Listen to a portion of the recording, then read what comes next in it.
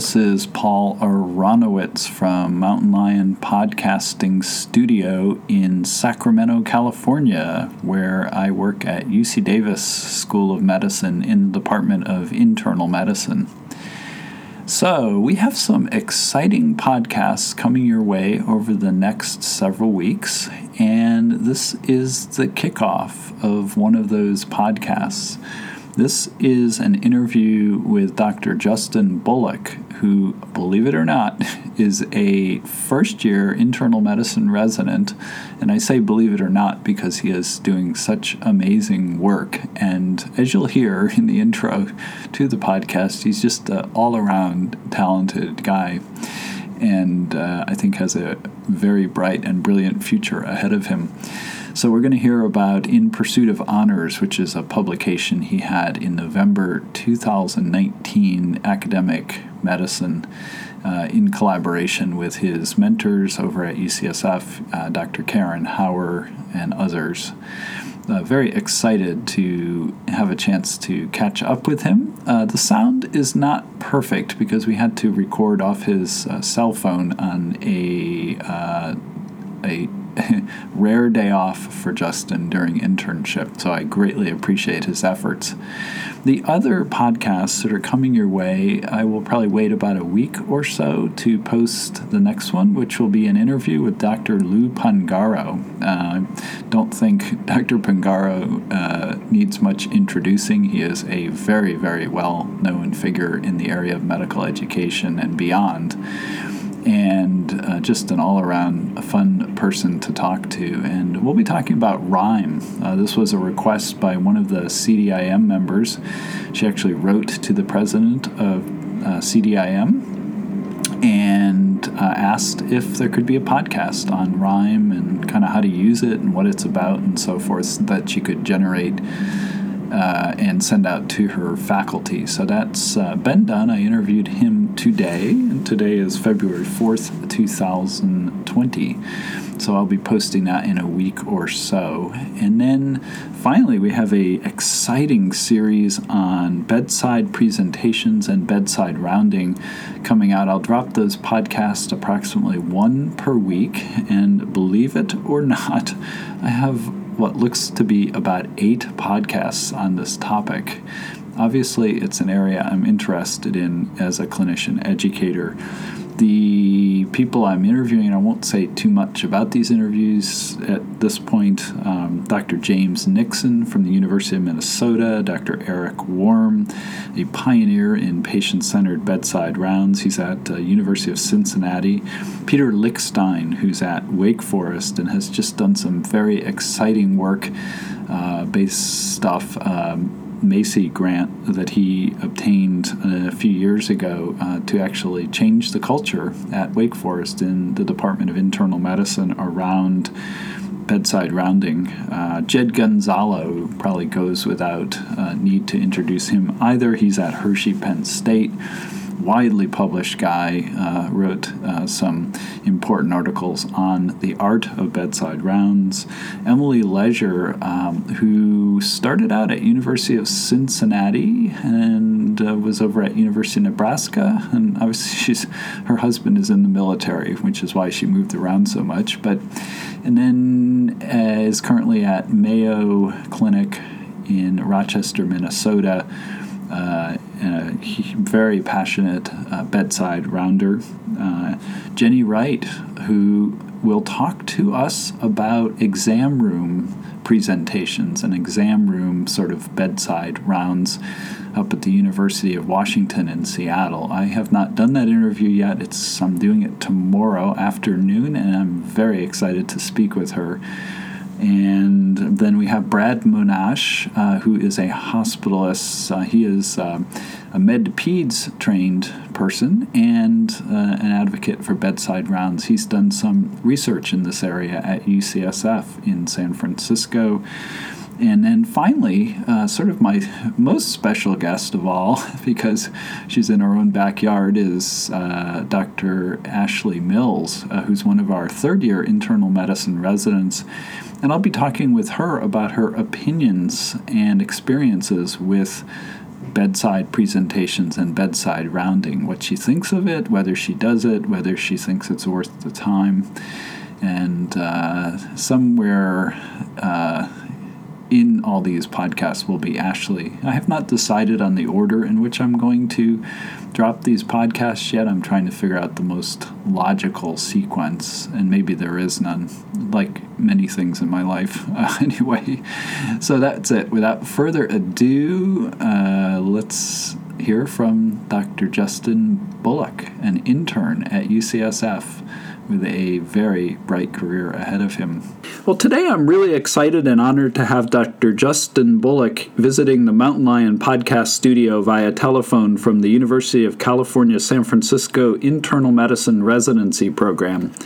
Today we're going to be discussing an article that Justin was first author on, published in Academic Medicine Supplement on Education in November 2019, and that article is called In Pursuit of Honors, a multi-institutional study of students' perceptions of clerkship, evaluation, and grading.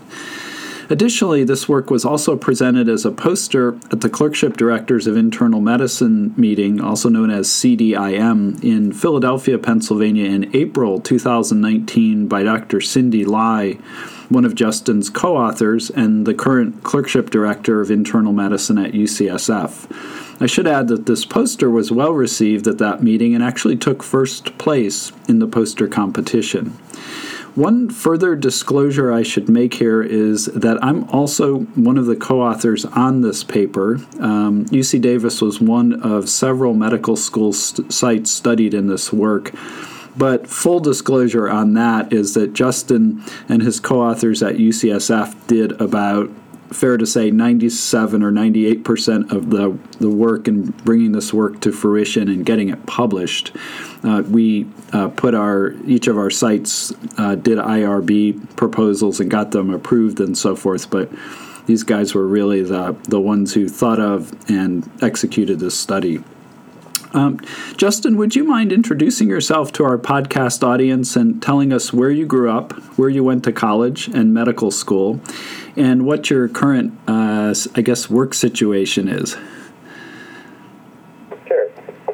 Thank you very much for having me. I'm very excited to talk to you about this work. I am originally from Detroit, Michigan. I went to MIT for undergrad.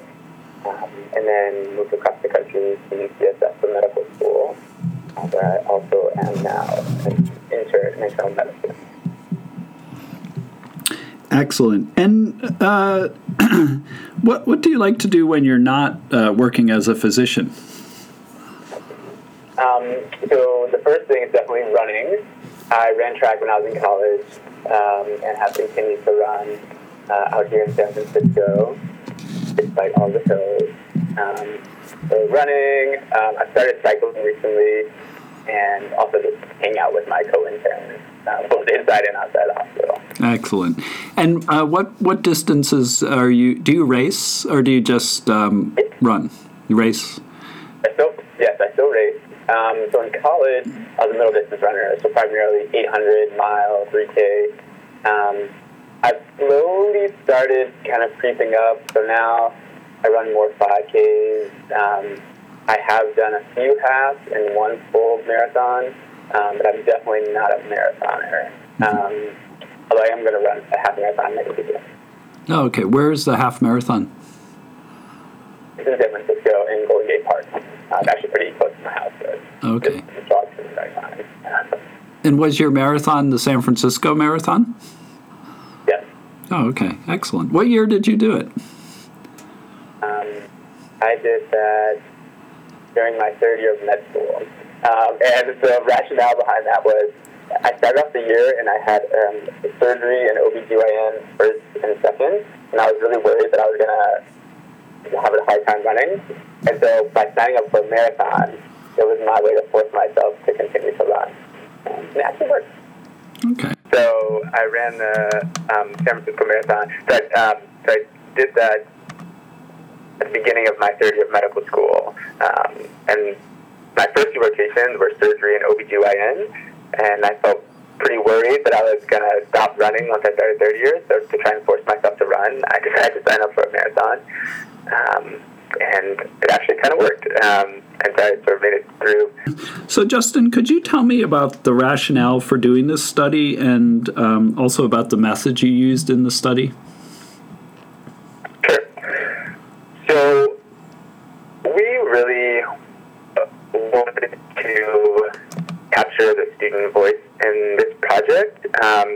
UCSF does a lot of work in sort of assessment, and they tried to sort of listen to students, and we had many town halls on clerkship grading, and students were very dissatisfied with grading at UCSF. And just from talking with different faculty, I had one senior faculty member who, when I was first starting this project, he mentioned the fact that the complaints that students have now around clerkship grading were the same that he had as a medical student 30 years ago. And one of the things that we see as you look through the education literature is that the student voice is really lacking.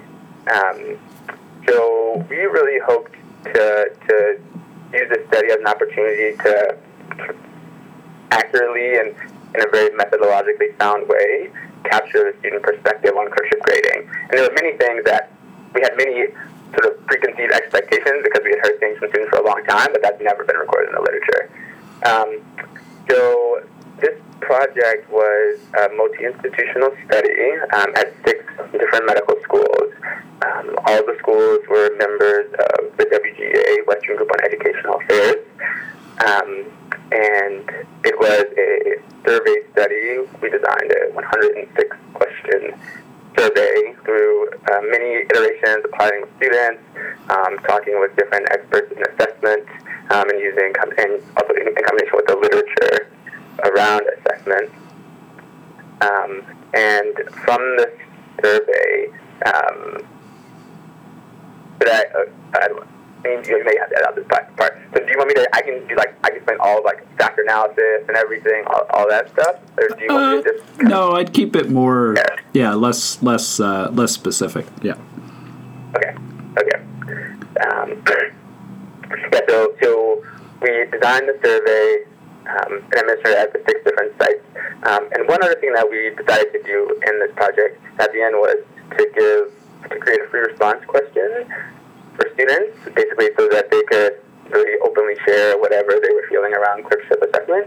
And it actually ended up being a very powerful part of the study. Interesting. And what was the total response rate that you got of the students across the 6 institutions? Overall, we had a 71% response rate, so a final total of 666 medical students across the 6 schools. And we were very happy with this response rate. For anyone who's done survey studies, a 106-item survey is very long, and often you have a lot of dropout the longer the survey goes. But we really felt that the fact that students were willing to complete the survey meant that they felt very passionate feelings around clerkship assessment. Yeah, I think that was certainly the feeling I got over on this end, because I think we had 91% of our students respond. Yes, you all were the best. And one thing we also tried to do with our collaborators at the different institutions is sort of have a little bit of fun competition to try and have each site PI motivate the students at their institution to complete the survey. So clearly you were very effective in doing that. And what were the key findings about student perceptions of clerkship evaluation and grading? And just to say before I answer that, so there were really 3 main purposes of this study. The first was, as you said, to explore student perceptions around the fairness and accuracy of clerkship grading. The second was to explore their perceptions around the clerkship learning environment. And then finally, to examine the relationship between the student perceptions and their performance, or the actual number of honors that they got during 3rd year.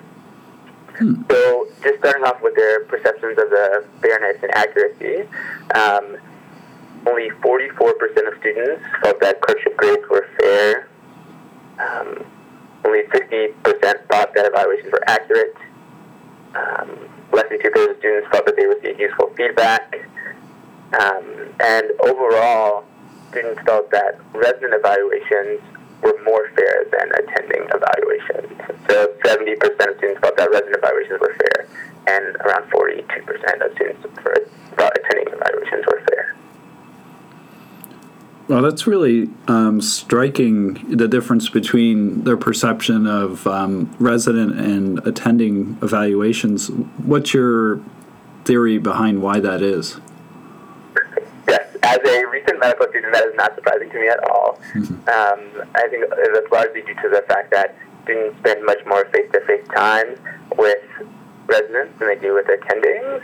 And oftentimes, there's even literature to support this, faculty evaluate students on competencies and tasks that they never actually saw the student do.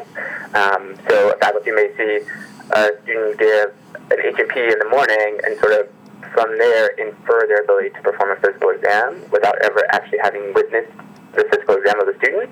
And so because of that, students often view attending evaluations unfavorably. Mm-hmm. Yeah, that totally makes sense. Now, one of the fascinating findings in the study to me was that, and I guess not surprising, was that students that got honors tended to think the grading system was more fair. Am I recollecting that correctly? Yes. Yeah. So, in our the third aim that I was speaking about is we looked at students. The different predictors or different factors in their associations with the number of honors that students earned. We saw three main associations. So the first was that as students earned more honors, they thought assessment was more fair, which is not surprising. The second is students who apply into more competitive specialties tend to earn more honors. Also not surprising for us. And then finally, student performance during third year was inversely associated with their scores on the stereotype vulnerability scale, which is a validated scale that assesses people's vulnerability to stereotype threats. And could you, I must say, and maybe this is one of my many deficits as a medical educator, but I had not heard of stereotype threat until being involved in this study. And I was wondering if you could sort of briefly explain what it is and why it's important to or should be important to medical educators. Absolutely. So, stereotype threat occurs when an individual fears fulfilling a negative stereotype about his or her group, and that fear causes decreased performance. So, stereotype threat was first observed in women in mathematics at the University of Michigan, and what researchers saw was in intro-level math classes, women and men performed equivalently, and as you went up to the higher-level math classes, men began to consistently outperform women. And this is back in the time where some people, many thought leaders, would say, oh, women just have reached their ceiling and they can't perform math as well as men. But what ended up being shown and then re-demonstrated in hundreds of studies is that you have this phenomenon of stereotype threat, where women become sort of conscious of the fact that they are the only woman in their class, and that fear sort of increases their cognitive load, and as a result, they perform more poorly. And you haven't heard about it in medical education because there are actually very few studies, like in the single digits, examining stereotype threat in medical education, and that's amongst faculty, residents, medical students. And actually, after this study, we performed a follow-up study exploring stereotype threat, and we found that it really is a very sort of intrusive psychological phenomenon that both emotionally taxes learners and also cognitively taxes them. And many learners talked about the different conscious things that they did to try and combat stereotypes. So it is a very prevalent phenomenon. The rates by race range from 4% of Caucasian students up to 82% of African American students. And this is data that we recently submitted, so it has not been published yet, but hopefully will soon be out to the world. Now, that is very interesting. What are some examples of how these students tried to counteract that effect? Yes, that's a great question. I have a great quote that I would love to read because I think the students say it much better than I can. One student says, "I think being Korean, the whole being awkward, being quiet, I felt like I went out of my way with my team to show that I wasn't awkward, and I wasn't quiet. I made a lot of jokes, made people laugh, was very gregarious. I talked with the attending, or tried to, and that didn't work, and help order food and organize our team social. And I think this is really striking for me to just listen to all the things that this one student is doing that has absolutely nothing to do with learning, just to try and disprove the stereotype that he thinks that other people have about him, and that's kind of from cues that he's gotten from the learning environment." That is fascinating. And so, in terms of practical importance to an educator, how does knowing about this, the stereotype threat in medical education, how do I then take this knowledge of this thing and sort of act on it or not act on it, as the case may be, in the learning environment? Mm-hmm. Yeah. So the first thing that I would say is I think it's very important for people to actually just understand and know that this phenomenon exists. Because I think one thing that is now being well accepted in medical education is the importance of microaggressions. And in this study that I just spoke about, microaggressions were a very frequent trigger of stereotype threats.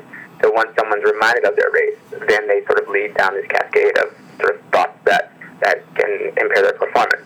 And so I think really for educators to be very sort of cognizant of that fact, and I think really sort of should motivate people to intervene on microaggressions in the moment and to acknowledge them.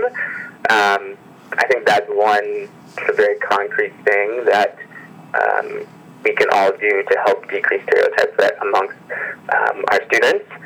Certainly things like increasing representation, because we see that especially our underrepresented minority students are very significantly affected by not seeing other people who look like them, and so the absence of people who look like them in of itself can trigger stereotype threat.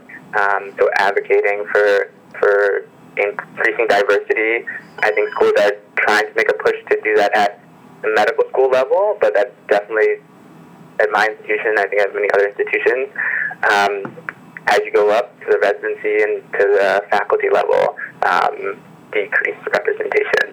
So I think those are two concrete ways that we can help to fight stereotype threat, and also, and really just acknowledge that it exists and to talk about it. Got it. Another thing, in this sort of a little further afield from the question of stereotype threat and vulnerability, is I noticed in one of the tables that there was definitely a spread in terms of numbers of honors that students tended to get at different schools in terms of total percentage. But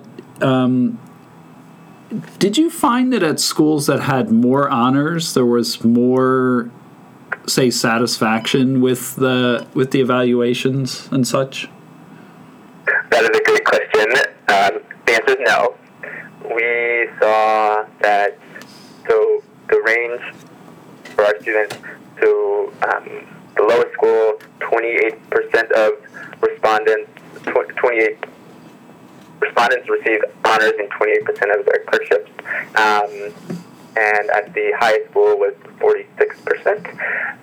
And we essentially saw that student dissatisfaction with clerkship assessment was consistent and pervasive at all institutions. And while some schools used what we call normative grading, where there's a certain cap on the number of honors, and other schools use criterion-based grading, where if you hit a certain cut point, then you get honors. That also did not change student satisfaction. And, together, we really use this as an argument to say that small changes in clerkship assessment are unlikely to address student concerns. And so we really need to take a step back and make much bigger systemic changes to try and improve the issues that we have with clerkship grading. And from the student perspective, what were the most important factors in determining the final clerkship grade? Yes, so I love this question. We had a question in our survey, which essentially we asked students to score on a scale of 0 to 10 how important different factors were in determining their final grade. And options for students were things like medical knowledge, clinical reasoning skills, the different doctors that they worked with, improvement, being liked, rapport with patients and families, etc. And the three most important factors in the eyes of the students to determining their final clerkship grade were being liked, the attendings that they worked with, and the residents that they worked with. And the two least important factors were improvement and rapport with patients and families. And this was very striking because the difference between being liked and improvement was 3 full points on a 10-point scale, which I think we can very confidently argue is a sort of clinically significant difference. And this is from the perspective of over 660 students at 6 different medical schools.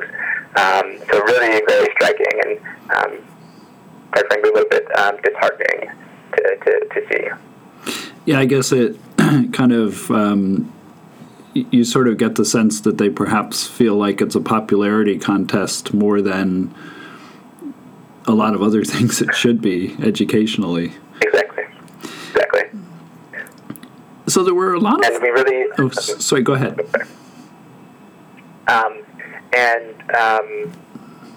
Also, students really feel that if they're not perfect on day one, then they can't get honors in a rotation.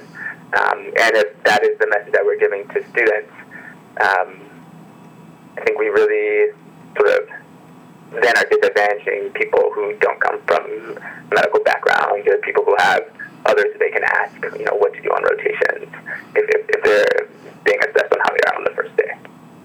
Fascinating. There were, of course, a few things that jumped out at me when I was reading this article. But one was that, as you mentioned, that only 44% thought assessment was fair. Only 60% felt that assessment was accurate. And the most striking thing to me, though, as a medical educator and a clerkship director, was that only 62% thought feedback received in clerkships was useful. What are your thoughts about this finding? Or any of these findings about fairness and accuracy? So again, I was personally not particularly surprised. I think oftentimes students, first, they get inconsistent feedback. Their face-to-face feedback is often very different from the written feedback that they are actually evaluated upon. And I think that that's very challenging for students because they feel that they never had an opportunity to respond or improve on the feedback because they only got positive feedback in person. Oftentimes, feedback that individuals write is there are biases with respect to gender and race.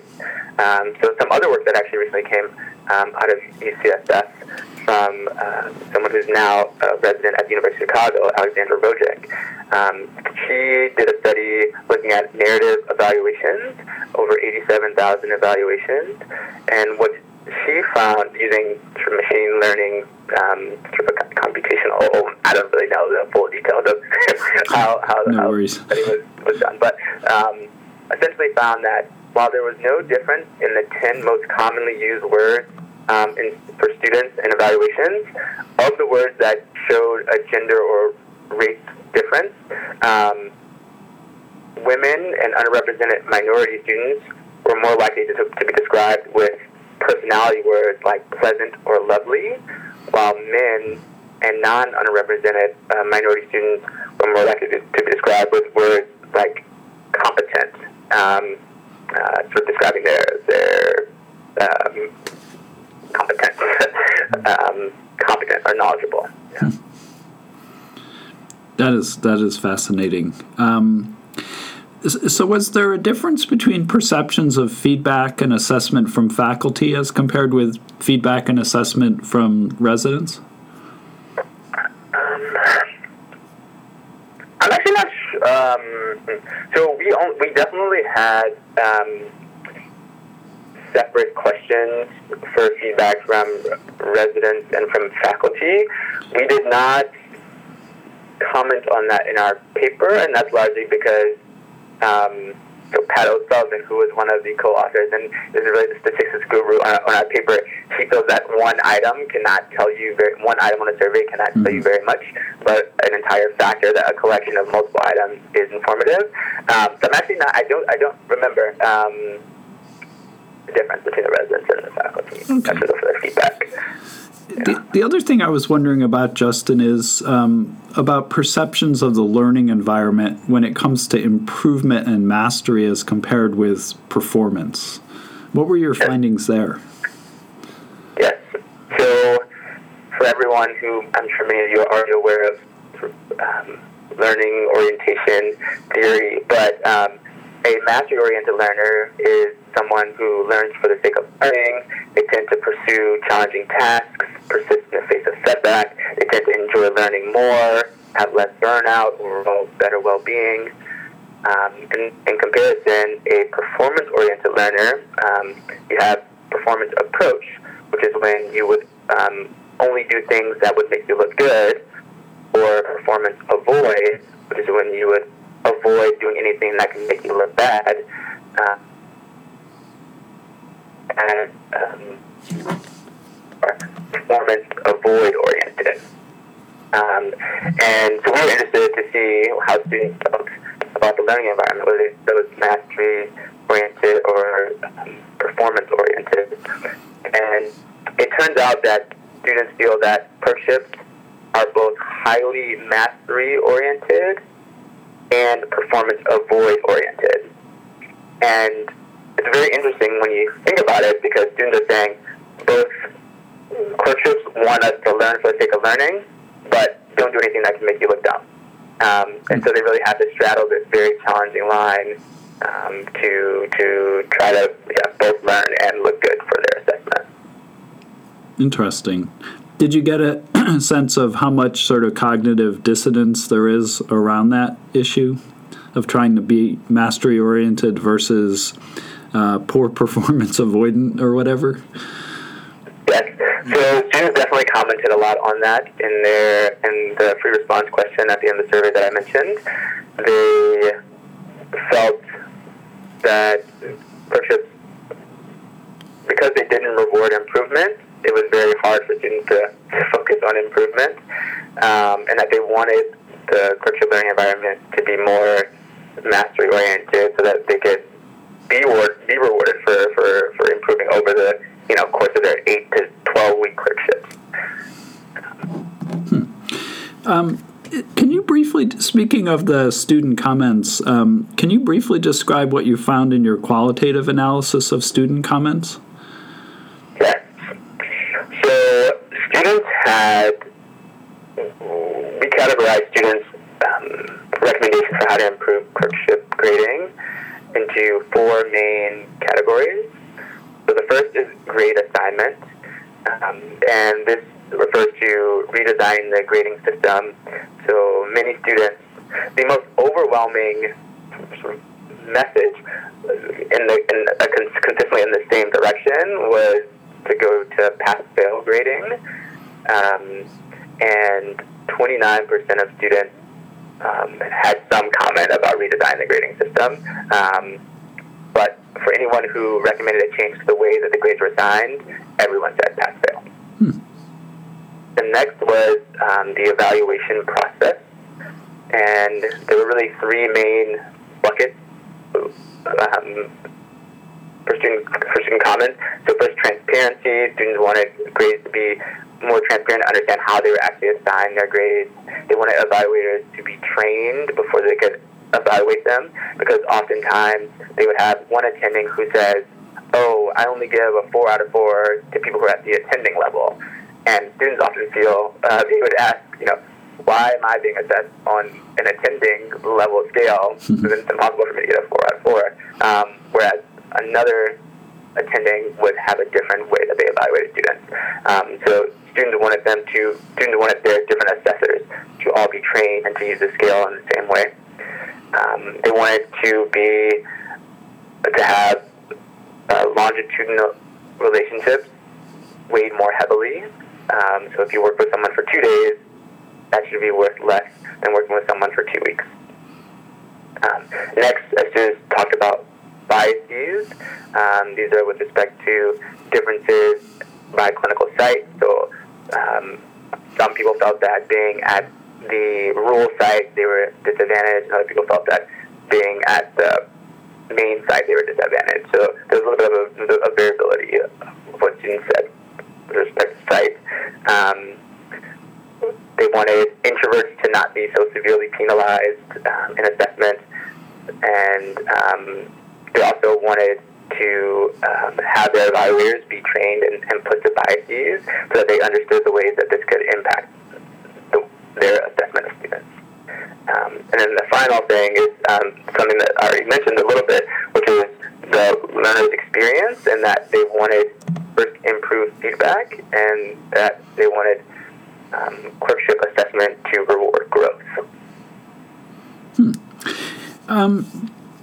So for schools that still do have clerkship grades, and I assume it's probably the majority of medical schools, and not pass-fail grades, what are your thoughts on how to move toward more of a sort of improvement-focused evaluation system versus this sort of performance-based that's, poor performance avoidant versus looking really good and all that? So, and to answer that, so UCSF recently went to pass-fail clerkship grading, and one of the, in many conversations, one of the things that we talked a lot about was simply removing grades, so making everything pass-fail, but keeping the same assessment system would still leave the same underlying problem. And so, even for schools who go to pass-fail, I think everyone needs to change the way that assessment is performed. So the first thing is, I agree in many ways with a lot of students. So I think that assessors should be trained to evaluate medical students. As a new resident, I now complete evaluations, and as it is now, we just become a resident, and now you're deemed qualified to evaluate. But one of the things that the literature shows is that there are limitations to what training can do. You cannot sort of train away all variability between assessors, and that's largely because assessment is especially clinical assessment, is a very context-dependent phenomenon. And, what I can do with a patient who has community-acquired pneumonia may be significantly different from what I could do for a patient who has an upper GI bleed. And those are both valid assessments, even if they are significantly different. So I think we also need to increase the number of direct observations. And I think if we do that, that will decrease the pressure on each individual observation. So one of the big stresses for students is that if they are only observed once and they do a bad job, then that's it. So creating infrastructures in which we are forced to observe and evaluate students frequently will sort of decrease the stakes, and more data points are always better, in my opinion. I think that things like competency committees are very important. initially, at my institution, it used to be that not all clerkships had grading curricular competency committees, and there were always rumors that, when you're on this rotation, you need to be at this site because you have to know the clerkship director because that's the only way you're going to get honors. And since moving away from that model, where we now have a person from each clinical site sits on this competence committee, I think students feel that that's a more fair way for them to be assessed and to have a fair chance at actually getting honors. What else? I think, I'll pause there. Yeah. Okay. So you mentioned that UCSF went to pass-fail, I believe it was, January of 2019, so relatively recently. Did your research, this project that you published here, did it have anything to do with that fairly significant change? So I think I was on the sort of back end. So the movement for pass-fail had definitely already begun. And I certainly presented this work to different committees as they were deciding what to do with clerkship grading. And I definitely think that it supported the pass-fail movement. But there was a lot of work of a lot of different people that highlighted many faults with the current grading system, which led to the pass-fail change. And given the fact that a fair number of both clerkship directors and program directors listen to these podcasts, I'm just wondering about the issue of, were the students currently concerned about how their dean's letters are going to look without the honors pass fail or honors high pass at some schools? Yes. So this is a great question, and sort of was the question in determining, and as we thought about going to pass fail. And so the first thing I'll say is we are pass fail in the third year, but students still get grades during their fourth year. And because our clerkships are now shifted, students essentially can do their sub-Is from January until July or August. So they still have the opportunity to get a fair number of actual grades for their residency applications. And the thought behind the decision to keep grades in the first year was a little bit of a controversial one. Some people say it's just sort of kicking the can down the road. But the argument for that model is that when students are fourth years, that's sort of the closest point that they will be to actual interns. So assessing their performance at that point will sort of give residency programs the best representation of what the student will look like, as an intern. And at this point, students have all had the opportunity to rotate through all the core clinical rotations. And so hopefully we are decreasing the advantage that people who come from, families with multiple doctors or who have friends who are, higher years would have for third year. That being said,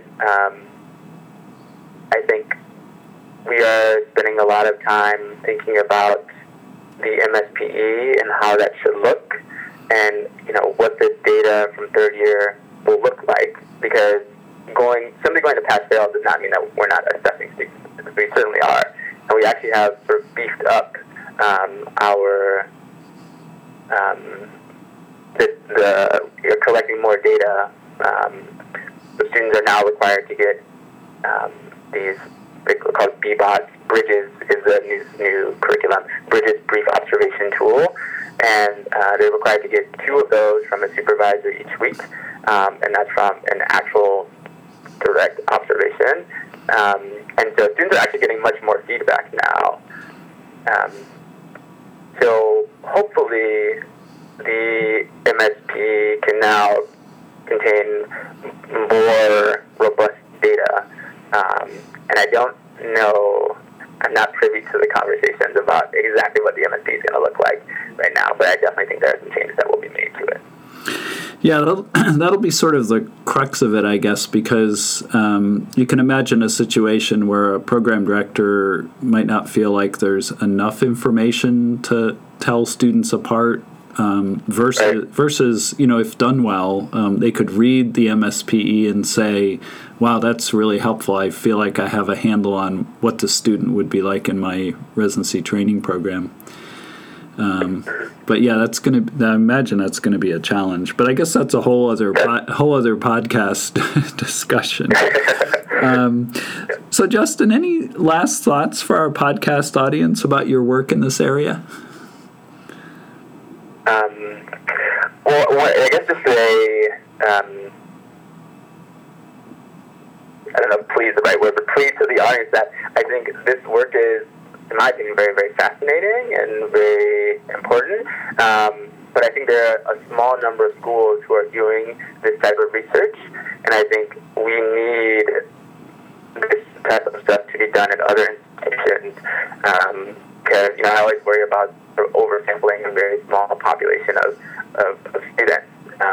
So I think many other programs or schools would have very useful information that they could contribute to this conversation, and it's fun. So I think that other people should do it. Excellent.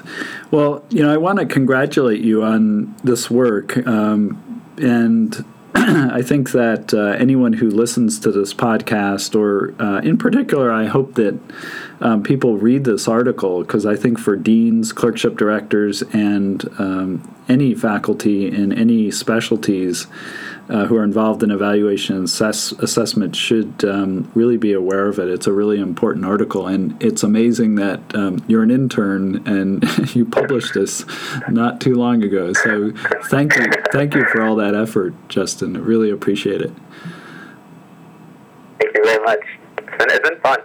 All right. Well, it was great to talk to you, and I hope you get your run in today and tomorrow, because I know you're on a golden weekend. Is that right? Yes, it is. Yes, excellent. You got it. I already ran today, so I will definitely. Okay. It's my final long run before my half marathon. So. All right. Well, good luck in that half marathon, and it was great talking to you, Justin. Thank you. Likewise. Okay. Bye-bye.